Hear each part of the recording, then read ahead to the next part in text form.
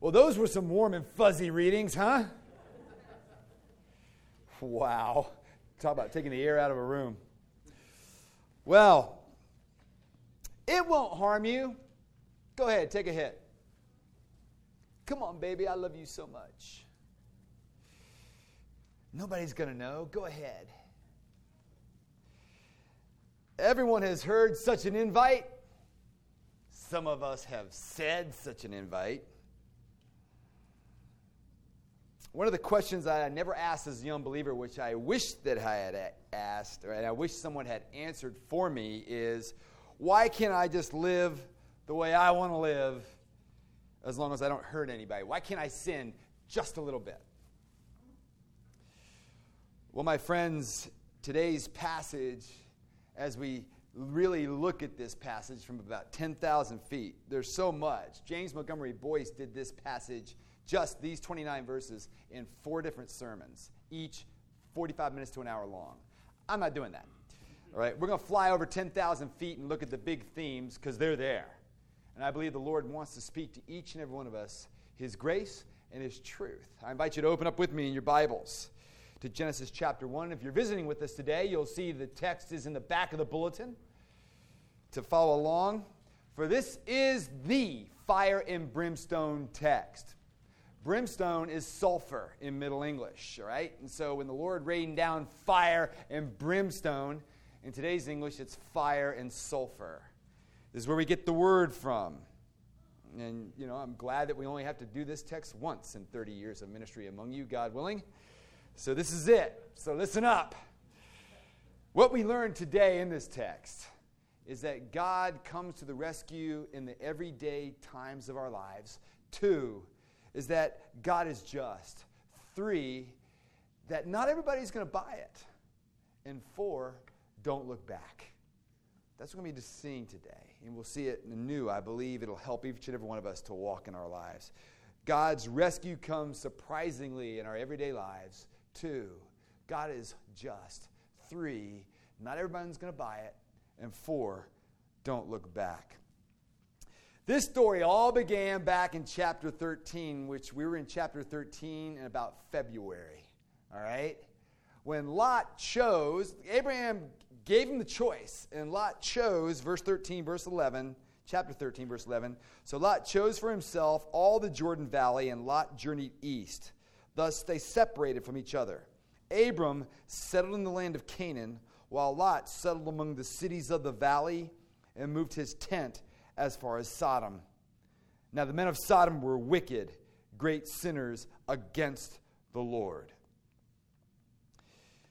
And so what we see is this, coming off last week's sermon, Lot is there in Sodom, and Abraham has just begged God to save the righteous in the city. Lord, will you destroy the whole city if there's just but 10 people? And the Lord said, look, if there's just 10 people, I won't destroy it.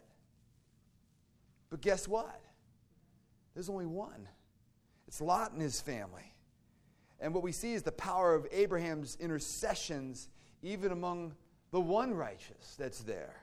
So let's look at this passage together. The first thing that we learn in the midst of this chaos is that God's rescue comes to us in a surprising way in our everyday life unexpectedly. Verse 1, the 2 angels came to Sodom in the evening, and Lot was sitting in the gate of Sodom. When Lot saw them, he rose to meet them and bowed himself with his face to the earth. When the angels earlier had approached Abraham, they had approached him in the middle of the day sitting in his tent. Here it is, the end of the day. It was likely that it was still hot due to the fact that this is below sea level, which probably accounts for Lot still being outside in the gate of the city. It's a spacious area where business transactions occurred, judgments occurred in the ancient world. It was a time to hang around with your buddies and your friends, as well as catch up on the gossip. And Lot's position at the gate indicate that he is now a major player in Sodom. He doesn't live in a tent outside the city anymore. Oh no, he's in the city. And in some ways, the city is in him. And these 2 angels, looking like men, appearing as angels unawares, came to him ultimately to warn him that the Lord's going to destroy this wretched city. This is Lot's chance to be rescued. And it came to him in an unexpected way when he was just going about his very business. He had no clue. Such is the same for us as believers.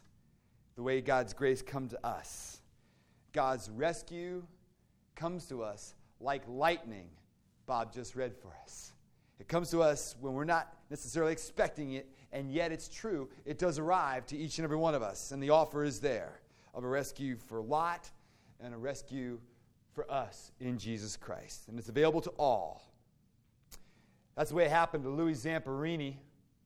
Some of you saw Unbroken, that great story. He was a World War II pilot on B-24, not a pilot, but a crew member. He was an Olympic athlete, got shot down and had incredible, unbearable torture in a Japanese POW camp. Came home, had PTSD, never slept a night, became an alcoholic. Then in 1949, his wife, this is 4 years later, his wife said, she became a Christian, and she said, let's go hear this speaker. It was an unknown speaker at the time named Billy Graham. Let's go hear this speaker, and he said, what the heck? He didn't think anything. I'm not going to believe it, but yeah, I'll go for your sake, dear. He did. God grabbed him. And from that day forward, God used Louis Zamperini as an evangelist, working for the Billy Graham Association all over the world, talking about the reality of Jesus Christ and the transforming power that only Jesus can give us. It came to Louis unexpectedly. It probably came to you unexpectedly. And it might be coming to you unexpectedly even today. Secondly, we learn that God is just. Verse 13, the angels say to Lot, for we are about to destroy this place because the outcry against this people has become great before the Lord, and the Lord has sent us to destroy it. Let me tell you that Sodom has become a wicked city whose practices are an outcry against the Lord. They are terrible little towns whose inhabitants only care for themselves, and they brutalize and oppressed each other. We naturally think of the sins of these cities as largely sexual in nature. Sodom being the root word for sexual sins outside of God's intention and best for human flourishing within the covenant of marriage. But the Hebrew word for outcry, za'asi'akah, say that 5 times fast, za'asi'akah, is used throughout the Scripture to describe the oppressed, the cries of the oppressed, of cries of the brutalized, the cries of the widow, the orphan, the cries of the servant, the oppressed servant, the slave, the cries of the Israelites in Egypt. Same word, all the same word. Jeremiah uses it to refer to the scream of terror by an individual or city when it's attacked by outsiders. It's the cry of the oppressed and the brutalized. It's a wailing.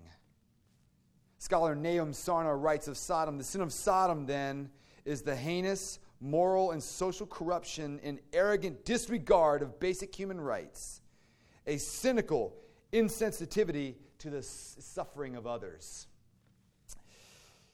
This is confirmed by Ezekiel, who, through his prophecy that the Lord gave him, said of the residents of Sodom, she and her daughters had pride, excess of food, and prosperous ease, but did not aid the poor and needy.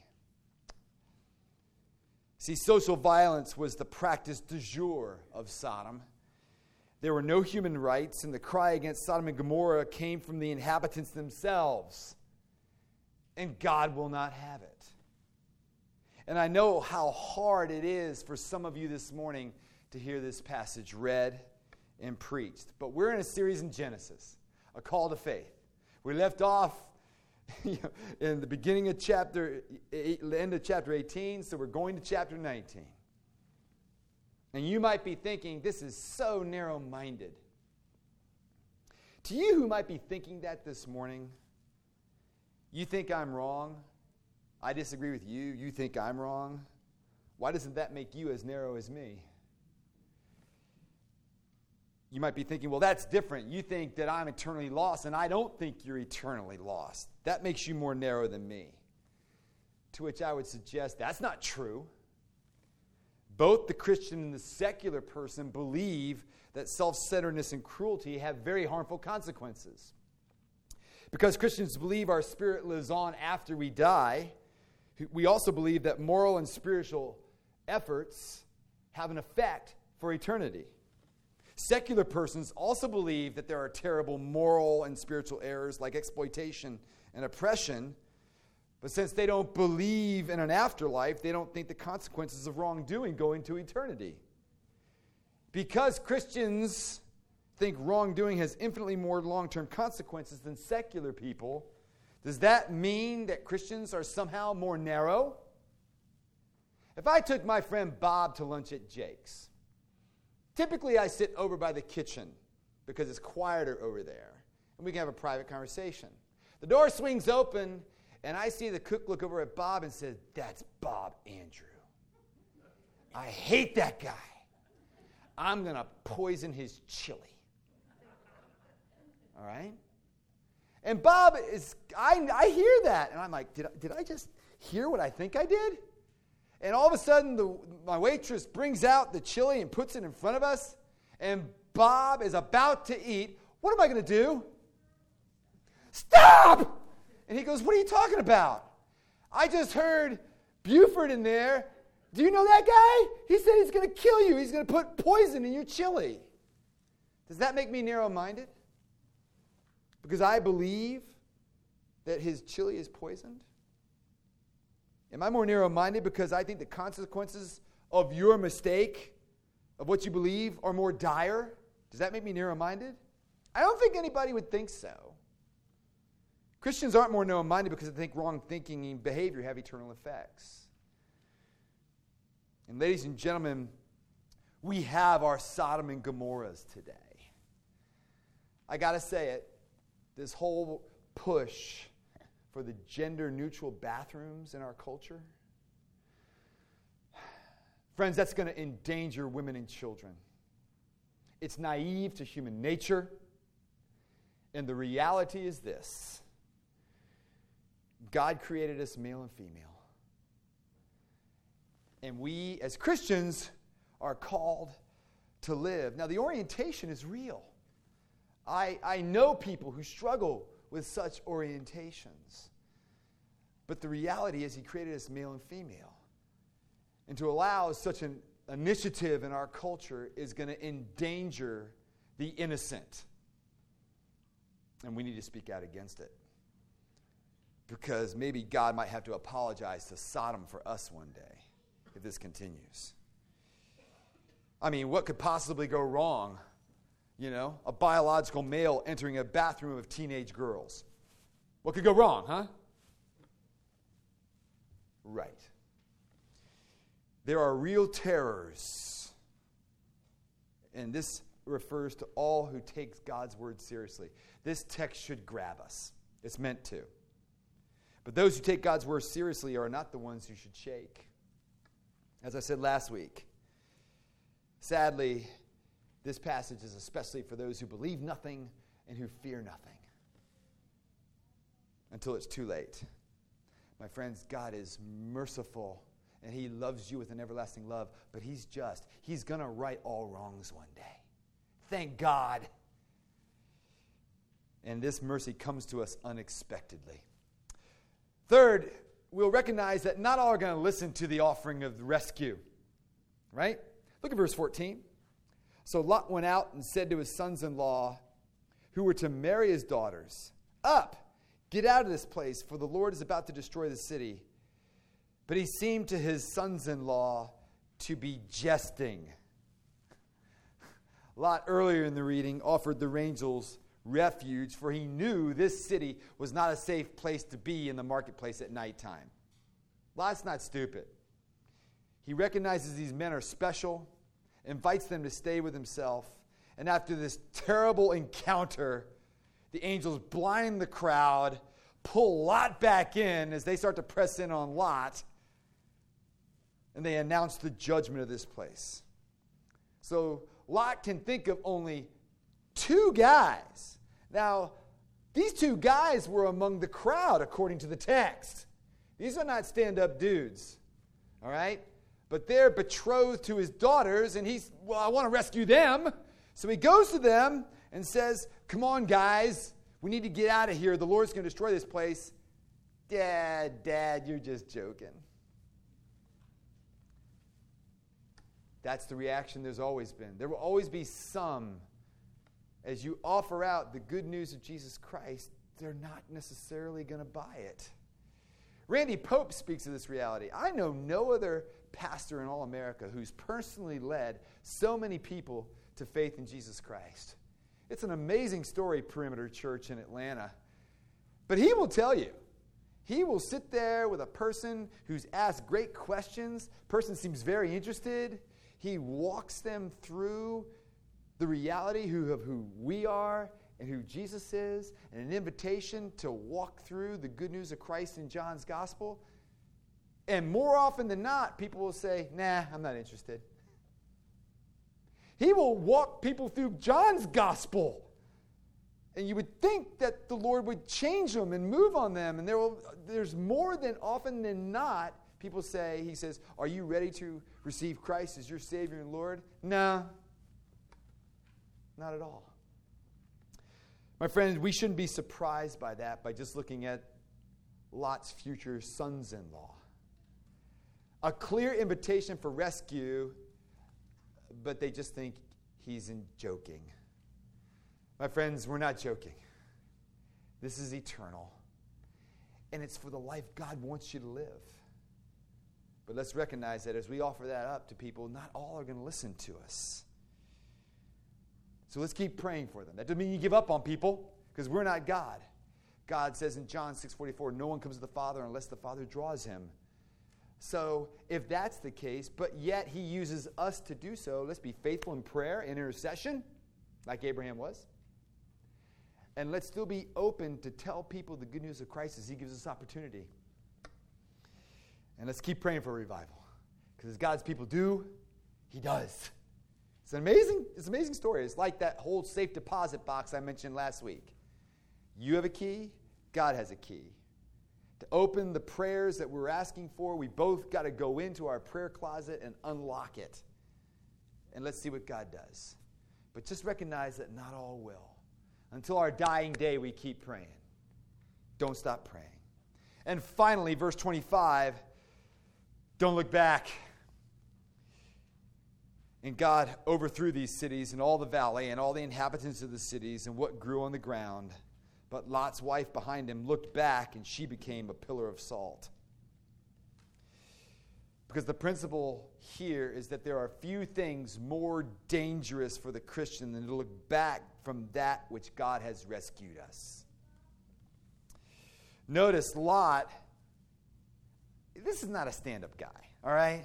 They had to drag by the hand Lot, his daughters, and his wife.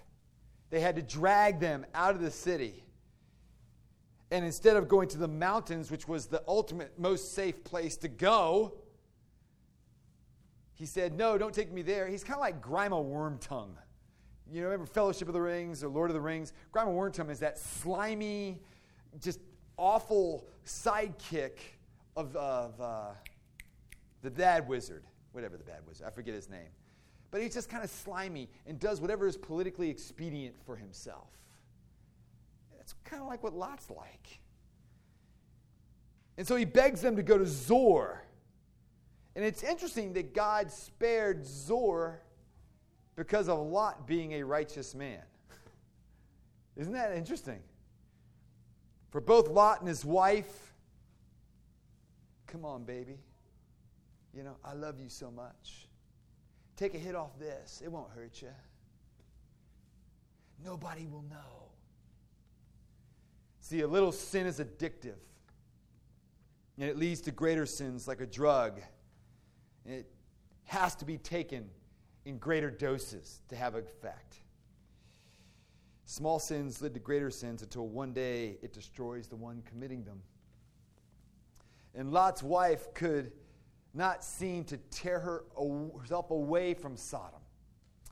She presumably lingered behind, and as she did so, was overtaken by the destruction. She was overtaken by the sulfuric gas as the sulfur came down from out of heaven. And as her corpse lay exposed, it was encrusted in salt and debris so that she became an ancient pillar of salt. Don't laugh. Josephus wrote that he saw this. This ancient historian, nobody questions Josephus. He wasn't even a Christian. All right? He saw this pillar of salt. And this is instructive for each and every one of us this day. Let's not look longingly back in our pre-Christian lives, friends. Remember the bondage you were once in. The endless turmoil and treadmill of the performance wheel that you were on, right? You kept doing the works, but you weren't sure if it was ever enough until you really met Jesus and the grace that he offers, and it's all offered upon the cross for you. You were in bondage and you didn't even know it. Now, some of us look back and say, I don't miss those days at all. I was at Zac Brown concert last Friday night. I'm a big Zac Brown fan. The culture was kind of like Sodom. I kept saying to my son, I wish she would put her rear end back in her pants. We're not that far. We're really not that far. My friends, are you free on the mountain of the Lord, or are you in your own spiritual Zor? See, this is the last chapter in Genesis that mentions Lot. And there's 3 other Old Testament passages where he's named. Deuteronomy twice, Psalms once, but it doesn't say anything about him. It just mentions his name. Did Lot ever recover from his worldly way of life? Did not Lot ever truly repent and get back into a proper relationship with the Lord? Scripture is silent. I mean, this is the guy who offered his daughters for a deal with these guys. I hope you caught that. This is inexcusable. Scholars, I read all types of commentaries this week. Scholars debate back and forth. Maybe he was just trying to offer them as a bluff. Well, what if you're their daughter? Gee, thanks, Dad, for that kind of treatment. This is an awful place. The last word in Genesis about Lot is verse 36 of chapter 19. If you have your Bibles open, I encourage you to read this. Here's what it says, verse 36. Thus, both the daughters of Lot became pregnant by their father.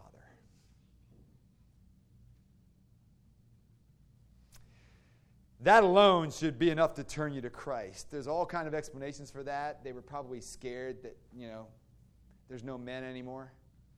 So let's get Dad drunk to the point where he won't even recognize what he's doing. Ugh. The creation of the Ammonites and the Moabites. That alone should turn us to Christ. You see, the text really is teaching us, dear friends, that there's 2 ways ultimately to live. We can live a God-centered life, or we can live me-centered lives. And it's so attractive, but it doesn't work because God is. In our culture, we want to be like Lot, trying to have the best of both worlds. We want to be under the blessing of God, but yet we really want ourselves to be the center of all things and push God to the margins. You can't push God to the margins. It's impossible. He's pursuing you. And the beauty of this story, where is it? If you turn to 2 Peter chapter 2, Lot, who offered her daughters for the men. Lot, who had to be dragged out by the hand with his wives and daughters. Peter, who's the one who denied Christ and saw Christ resurrected, wrote this about Lot. And if he rescued righteous Lot, greatly distressed by the sensual conduct of the wicked, For as that righteous man lived among them day after day, he was tormenting his righteous soul over the lawless deeds that he saw and heard. Then the Lord knows how to rescue the godly. See, Peter reminds us about Lot, who was a godly man living in an ungodly city, and he made a bad decision of choosing where to live. And he experienced a great deal of unhappiness because of that decision. How about you? And I want you to notice that Peter doesn't say anything about Lot's bad decision. And that's very encouraging. There are some decisions in life that have lasting consequences: where you live, what career you choose, who you marry. Many people experience great sorrow on account of a life decision that they wish that they made differently. And the good news is that a bad decision needn't ruin your life and will not define you. It may bring you sorrow, but a bad decision can't stop God's grace in your life. Peter doesn't say anything about it, and he wants us to know one thing about Lot, that Lot is a righteous man, and he was the one rescued. As a matter of fact, in that passage, he said it 3 times. So what's the mark of a righteous person? Peter says it's one who's distressed over the ways of the world around them and tormented over his own sin day after day. The distinguishing mark is not that Lot was without sin. We know that. Nobody's without sin except our Lord Jesus Christ, which is why he's our Lord and Savior. And the evidence that Lot was considered a righteous man was that he grieved over sin wherever he saw it. Some of you are in work environments where there's a great deal of unrighteousness. You're not of the world, but you're in the world, and you find yourself distressed and tormented by it. Your distress over the sin that you see in them and in you is a clear mark of the grace of God and Jesus in your life. See, a true Christian grieves over his sin and grieves over the sin that he sees. And a counterfeit Christian takes it very lightly. It doesn't bother them. Can you see that distinguishing mark in your life? Are you bothered about your sins? Do they distress you? Or have you learned to live with the sins that you know? Come on, baby. Take a hit. Nobody will know. No. The true Christian recognizes it and calls it for what it is, and recognizes the abundant life that can be found in Jesus Christ. My friends, that's our offer today in this text. That God comes to us unexpectedly when we least expect it, and he comes to rescue us. That God is fair and he's just in his decisions. That not all are going to buy it, but let us buy it. And let's not look back. Notice that Abraham, the next morning, wakes up, and what does he see?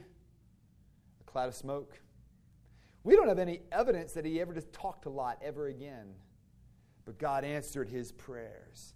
And he will answer ours as we pray for ourselves and for our families and others. As we pray for that God would rescue anybody that we are asking for. Lord, do that in our midst. Let's pray together.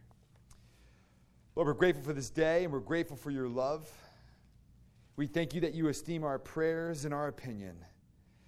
Lord, we pray that the truths of this text would come to our hearts and sink down deeply. That you do rescue us unexpectedly. That you're just. We recognize that the world won't necessarily buy it, but we do, and we're thankful that you've rescued us. We pray if there are any among us this morning that they would turn to you and see you afresh in the grace that you offer us in Jesus Christ. And Lord, help us to not linger in the past, but to look forward, repent, and believe, and follow you no matter where we're found. In Jesus' name we pray. Amen.